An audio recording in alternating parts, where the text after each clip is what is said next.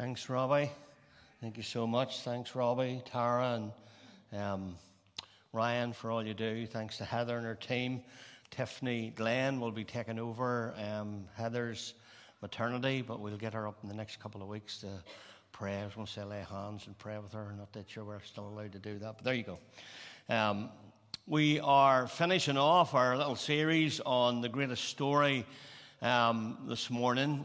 5 weeks we've been on this. This is the last, and we've looked at 5 great topics, 4 and another one today. We've looked at the power of the gospel. We unpacked that great verse out of Romans 1:16 where Paul said, I'm not ashamed of the gospel of Christ, for it is the power of God unto salvation to everyone that believes. And then we looked at the unshakable confidence that we can have in the gospel. We did highlight the fact that Romans 1:1, Paul talks about Paul, a servant of the Lord, to the gospel of God. It is God's gospel. That's what we looked at from the very first Sunday. It's not our gospel, it's God's gospel.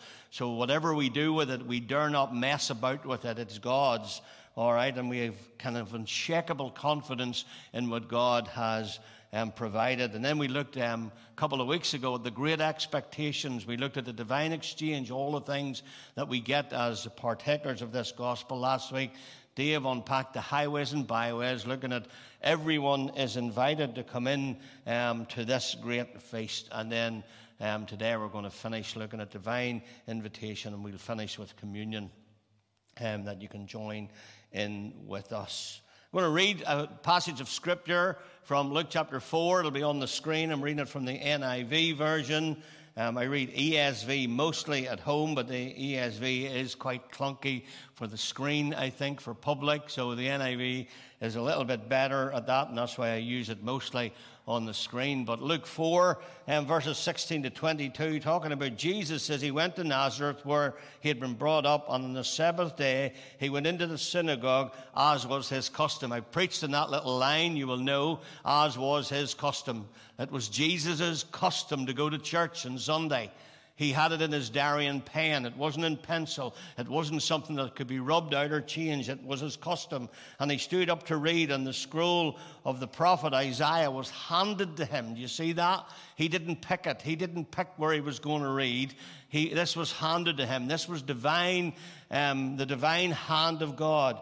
And unrolling it, he found the place where it is written, the Spirit of the Lord is on me, because he has anointed me to proclaim good news to the poor. He has sent me to proclaim freedom for the prisoner, recovery of sight for the blind, to set the oppressed free, and to proclaim the year of the Lord's favor. And then he rolled up the scroll, and he gave it back to the attendant and sat down. And the eyes of everyone in the synagogue were fastened on him. You imagine, this is an incredible scene. And he began by saying to them, Today, this scripture is fulfilled in your hearing.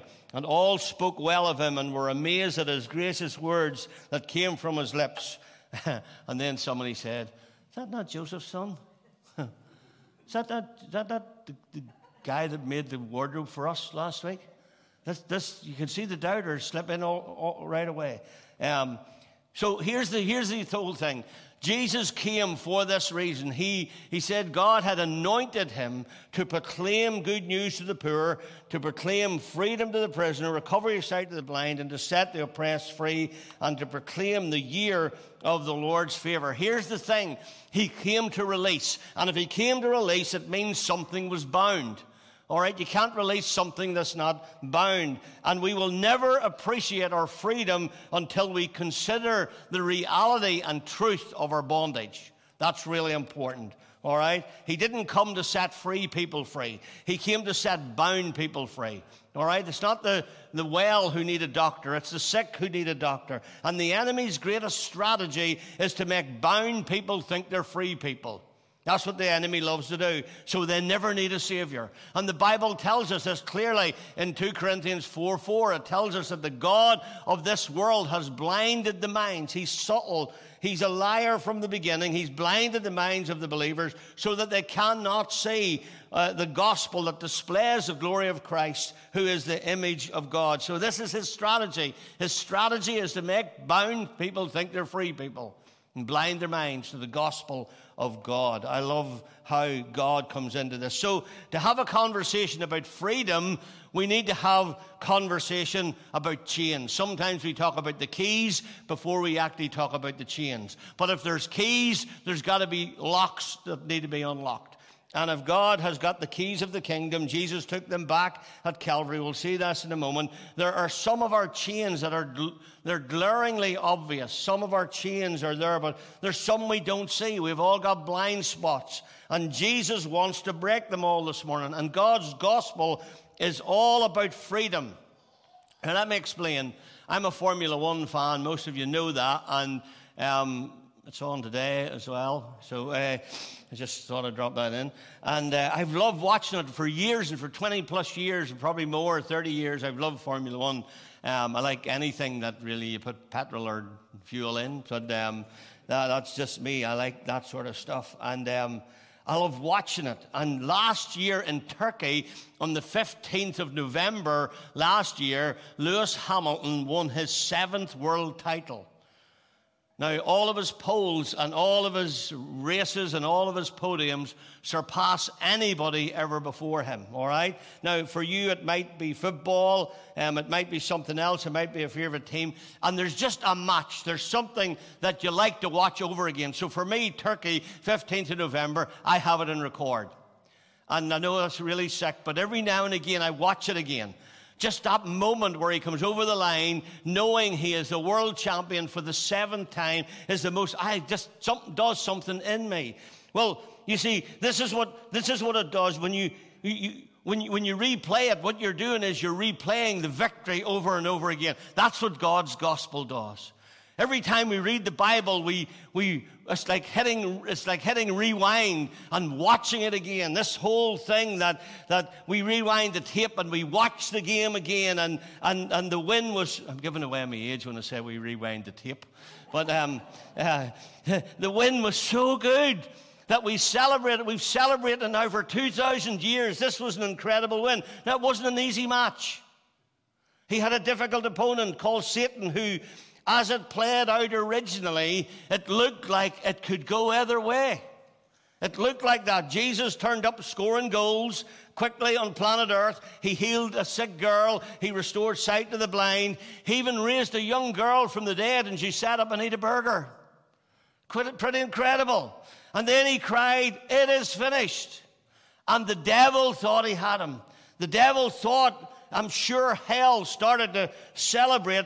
Paul actually, when he's writing to the church at Corinth, he said, if the princes of this world had have known, they would not have crucified the Lord of glory. I often say, if the princes of this world would have known, they'd have leveled every tree in Palestine.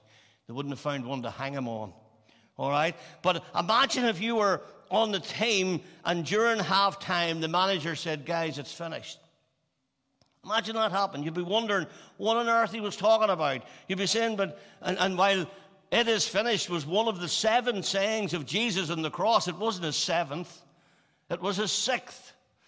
His 7th was, "Into your hands I commend my spirit." So he said it is finished, but I can guarantee you something. He didn't say it is over. He just said it is finished. He had finished the job that God had sent him to do. He just dealt with the sin of the world, and he rose on resurrection morning to prove that all was settled and declared April Fool to the enemy. That's what Jesus is. The gospel makes freedom possible because now Jesus has got the keys.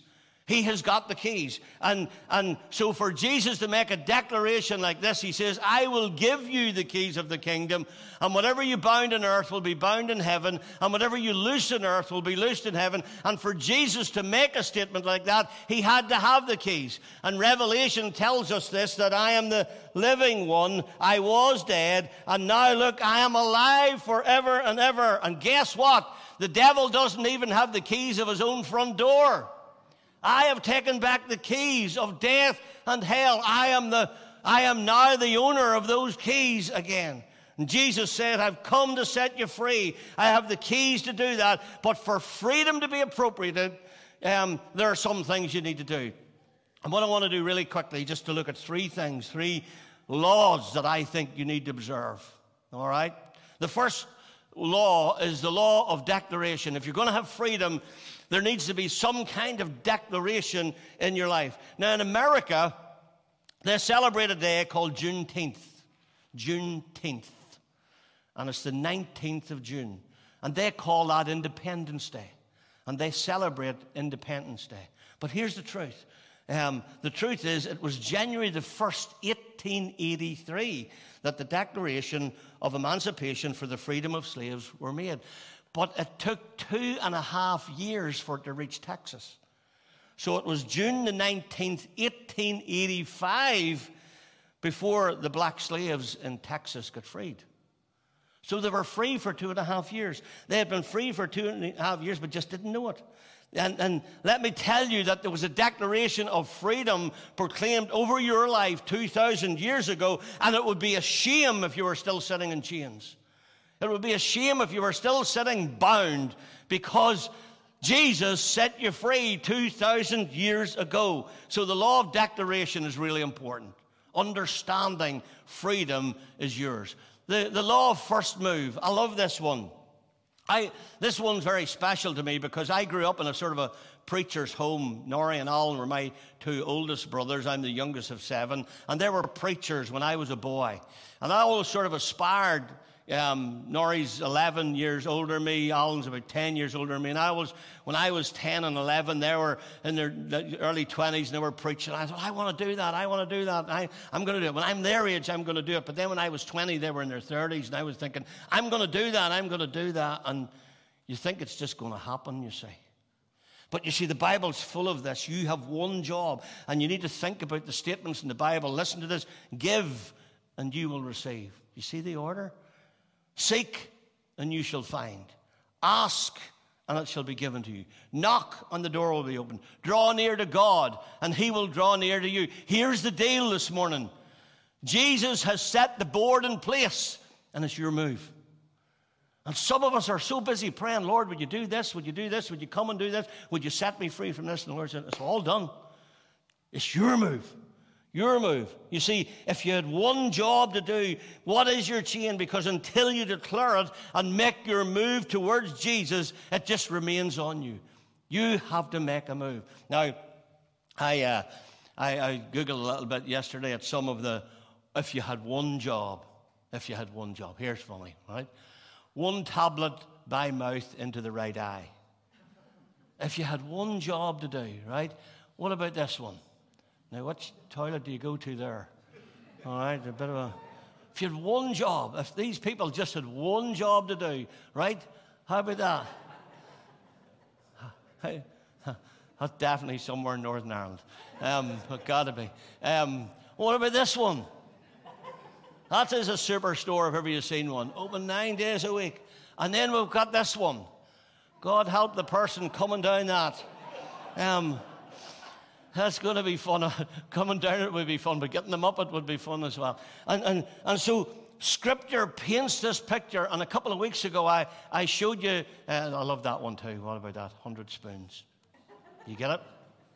I painted a picture of you of that incredible old painting that William Holman Hunt painted of Jesus standing at the door of your heart. Remember I showed you it was called The Light of the World. He painted it in 1853. He said it was more than a painting, it was a prompting or divine command, and he done it around the Revelation 3:20. Behold, I stand at the door and knock. So it's your move. It's your move. It's your move. If you're not free this morning, if you have never accepted Jesus Christ as your Savior, then it's your move. If you're listening online this morning, it's your move. If you're here and you're a believer and you're still in bondage and you're still in chains, it's your move. You've got to make a declaration as to what they are and make that move. Make it your job to move. I love this.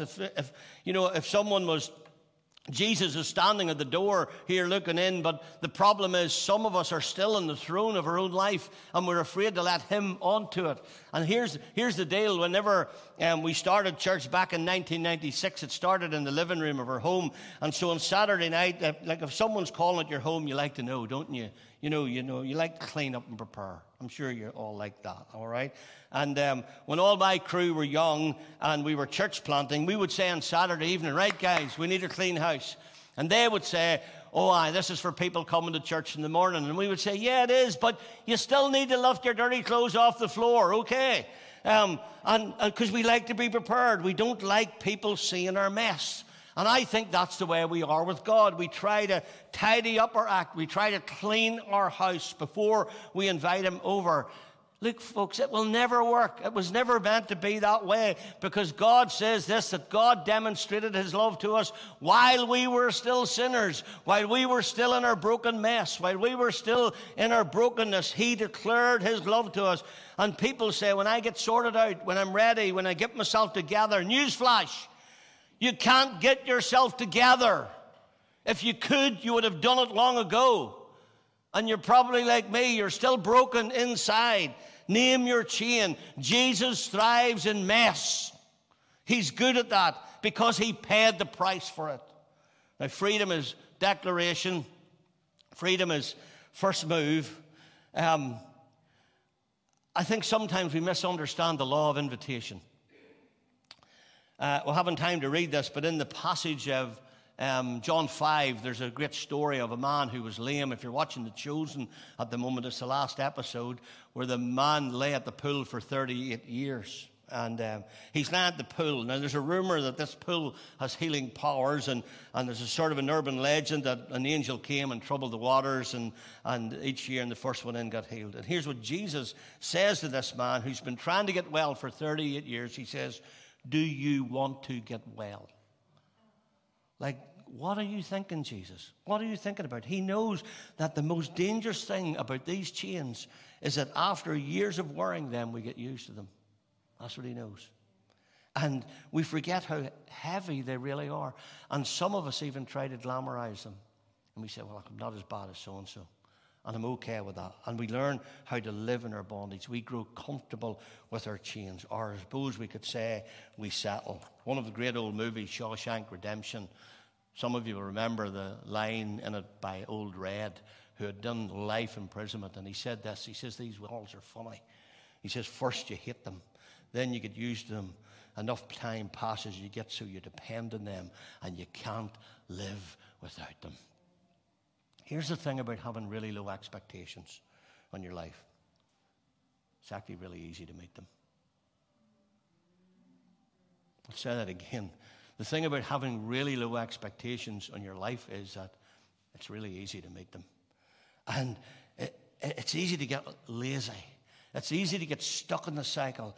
It's easy to get used to sin. But here's the good news, because Jesus lived, died, rose again, ascended to heaven. He conquered it all. And now listen to this, and listen to the man's response in John 5. He said, every time I try to get there, somebody beats me in. You can actually hear the whine in his voice, can't you? Every time I go to get somebody. All right, it's like, I've tried for years. It's not that I don't want it, but somebody always gets before me. I don't really want to live like this. Every time I try to stop drinking, every time I try to stop looking at porn, every time I try to live a life of fulfillment, just something gets in my way. We all do it, don't we? We all play the game. People say, how are you doing? Ever notice how when you're walking in the park, somebody says, how you doing? They just walk on.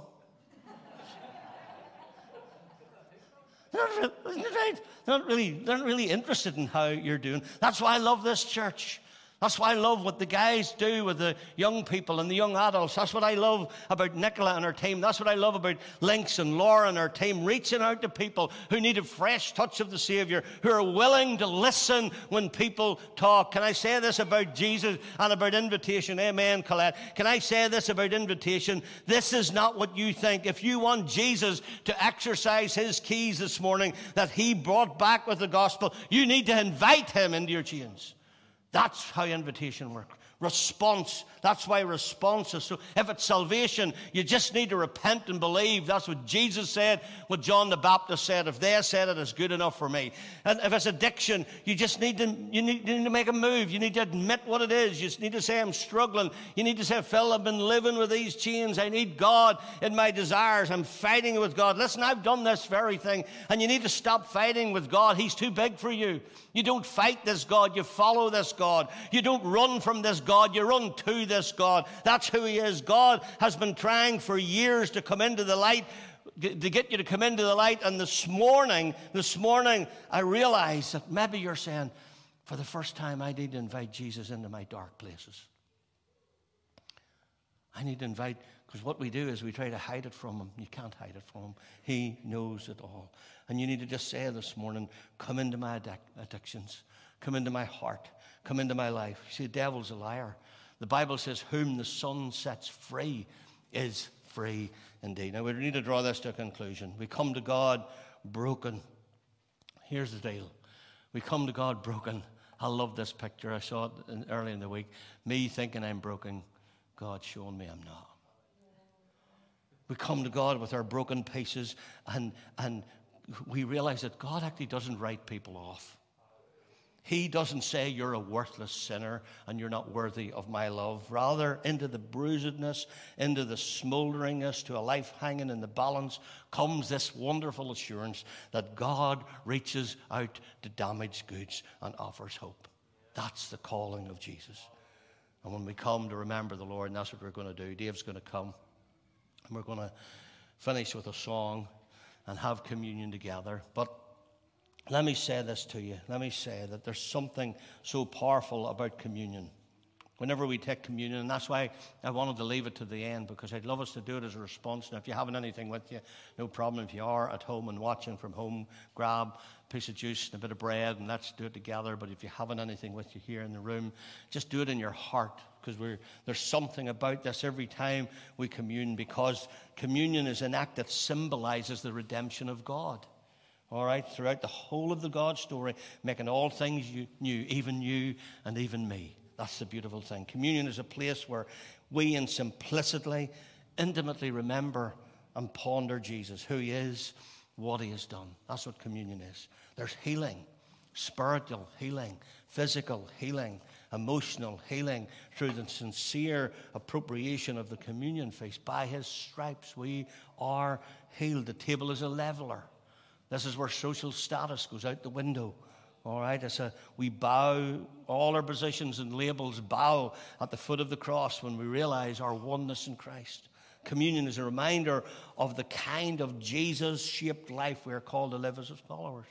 As we take the bread and the cup this morning, we are taken, blessed, broken, and given. And so in a way, we actually, in essence, we become like Jesus in his death and resurrection. And here's the deal. I love this picture. Sorry, I grabbed this picture and I thought it was cracker. The Lord didn't check who was inside the house in Passover. He didn't check to see who was inside the house. He just looked at the blood. Because here's the deal. None of us are worthy. It's only by his blood we're made fit to enter into his presence and become his sons and his daughters. And that's why he makes the bold invitation in Matthew 11, come unto me. If you're heavy laden today, if you're burdened, if sin is just a curse and weighing you down and you just can't break that chain, bring it to the cross this morning. Bring it to the cross, because it's only by, this is what grace is all about. It's only by grace that we can enter. Only by grace that we can come. Not by our human endeavor, but by the blood of the Lamb. This is what grace is about. See, God isn't the God of the closed fist. Many of us grew up thinking that. We grew up thinking God was the schoolmaster God. You kept the rules and he loved you more. You broke the rules and you felt you needed to run from him. He's not that.